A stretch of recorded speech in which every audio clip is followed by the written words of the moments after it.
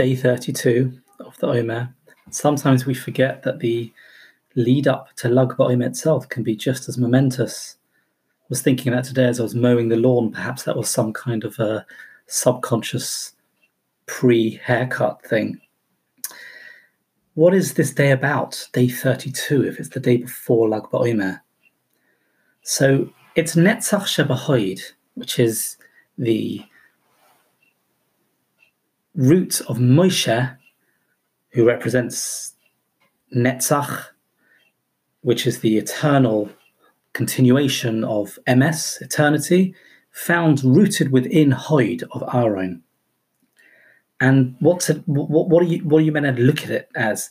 So it's actually the victory, which the word in Hebrew for victory is Netzach, against Ra, against evil, through the unlikely alliance of Netzach, which is, as we said, is extended MS, extended truth, and Shalom and peace. The reason it's an unlikely alliance is because real peace, you would have thought, as we expressed in the Medrash, where Hashem had to throw MS out of Shamayim in order for humans to be created, you'd expect MS, truth, and Shalom, peace, to be at loggerheads with each other. But yet there's no jealousy. There's no jealousy. And these are the Sheves Achim Gam Yochad. These are the brothers Moshe and Aaron working together because they love each other and they are both winners. And they take it all. The students of Rabbi Yochanan ben Zakkai were asked by their Rebbe to find which is the best path for a person to lead, to get a full life, to get the most out of it. And one said, Ayin Toiva, one said, Shochin Toiva. Along came Rabbi Elazar ben Aruch, the fifth of them, and said, Leiv Toiv, a good heart.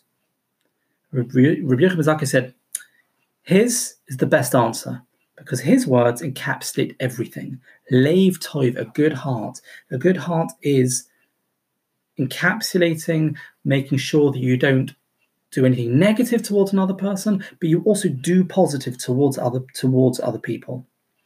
These are the two pillars of Sur Meirav Aseh Tov, avoid the negative and do good.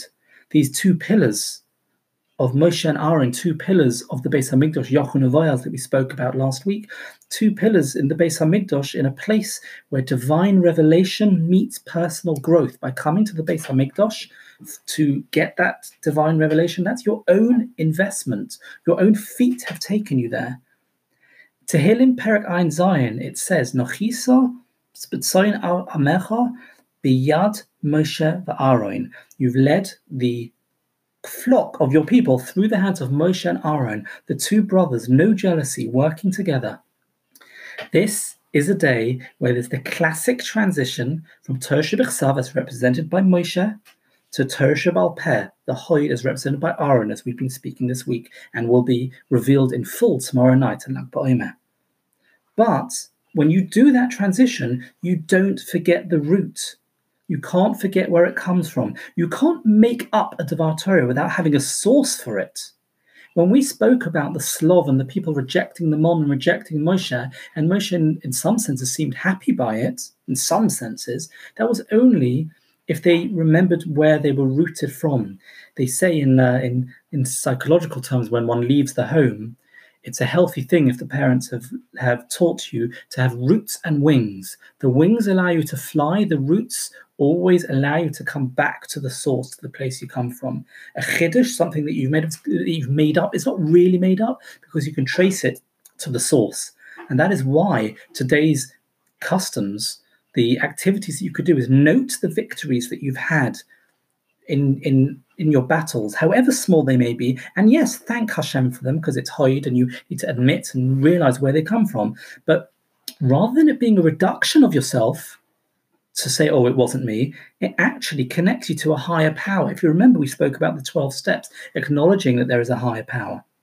If you have the omnipotent one on your side and he's rooting for you, notice that word rooting, right, as in roots and wings, that's the best thing. What could be better than that?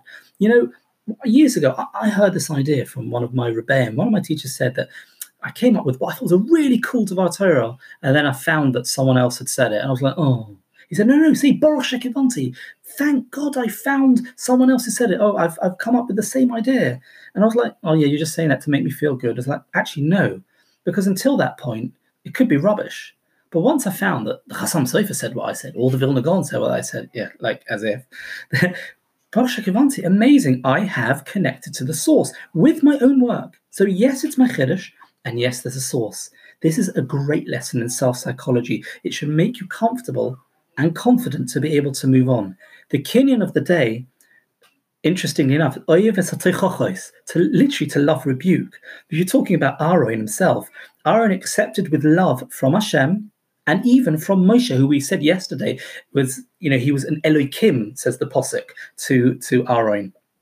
An Elohim, to accept that rebuke, to know that where it all comes from. Aaron knew, Ein Sadik Ba'aretz Asher Yaseh Tov Lo Yachta. There's no Tzaddik on earth who does only good and has never ever sinned. No one is perfect. Even the 4 people that the Gemara says died on the because of the poison or because of the advice of the Nochosh of the snake. Even they were Binyamin, Yishai, Kilov, and Amram. Interesting, that last one, Amram, was the father of both Moshe and Aaron. And interestingly enough, they were the leaders. I mean, Amram was the Gadol Hador, he was the leader, but he doesn't get the same press as Moshe and Aaron. Why not?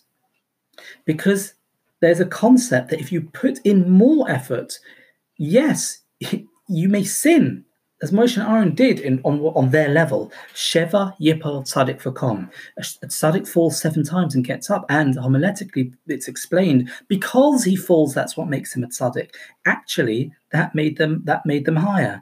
Leaving aside Binyamin to explain what he's from Rochel and he's connected to Yosef, the Tzaddik Gomor, just note that in the last week of the Omer we have David, who is sandwiched in between 2 of the people who never sinned. Perhaps we will return to that if there's time. But there's a seminal moment in the transition from Torah Shebechsav to Torah Sheba'al Peh, which you see actually when Moshe first meets Hashem by the snare, by the burning bush. The snare is Har Sinai, snare and Sinai. Everything in Torah Sheba'al Peh is rooted in Torah Shebechsav. Moshe finds himself in the Midbar, a place devoid of the physical. It's a place of introspection. From the word dibur, dovar, where you can really speak to yourself to actually work out who you really are. And he meets Hashem at the burning bush, and it says there's a v'nei malach eish balabas eish. Sorry, it's balabas eish, means in the heart of the fire of the snare, not being consumed. Why is he there? He's not just curious, he's caring for the tzoyin, he's caring for the sheep. As we said, this netzach, extension of emes, is so interesting because he actually meets his wife by the well. Moshe is not the only one who meets his wife by the well. Yaakov does as well. In fact, if you look carefully, it's amazing, because Yaakov rolls a stone off the mouth of the well. Now we know that the Be'er, the well, is a symbol of Torah, the well springs of information, and also it's a seat of emotion and all of that. He rolls the stone off. There's a transformation, getting rid of the stone to a labas eish, to a heart which is on fire. In Yechezkel it says that I will remove your heart of stone and I will make it into a heart of flesh. That is the point of the Omer. That's exactly what we're meant to be doing during the Omer. Amazingly, if you consider what we have said about Paro and Mitzrayim, Paro's heart is described as being hardened like stone. It represented his people, the Jewish people who had sunk to that level. They were not far off. It took a process of 49 days to be sur meirah, to get rid of the negative, get rid of the stone heart, asay toiv, to get a leiv toiv, to get a heart which was good, a good heart. Removing the stone is the sur meirah, the first 32 days. The last 17 days, which starts from Lag BaOmer, from tomorrow night, is the asay toiv. You move forward with this flash of inspiration, the bonfire. Amazing. The first 32 days, get rid of the heart of stone. That's leiv, is 32. The avoda of the Omer is leiv toiv, to have this all-encompassing idea. The last 17 is toiv, is 17. The transitional point when your heart are set on fire from being hearts of stone, this is the day where you prepare for Lag BaOmer, where that flame becomes a bonfire and your own personal growth begins to be revealed. That is what will make you a winner.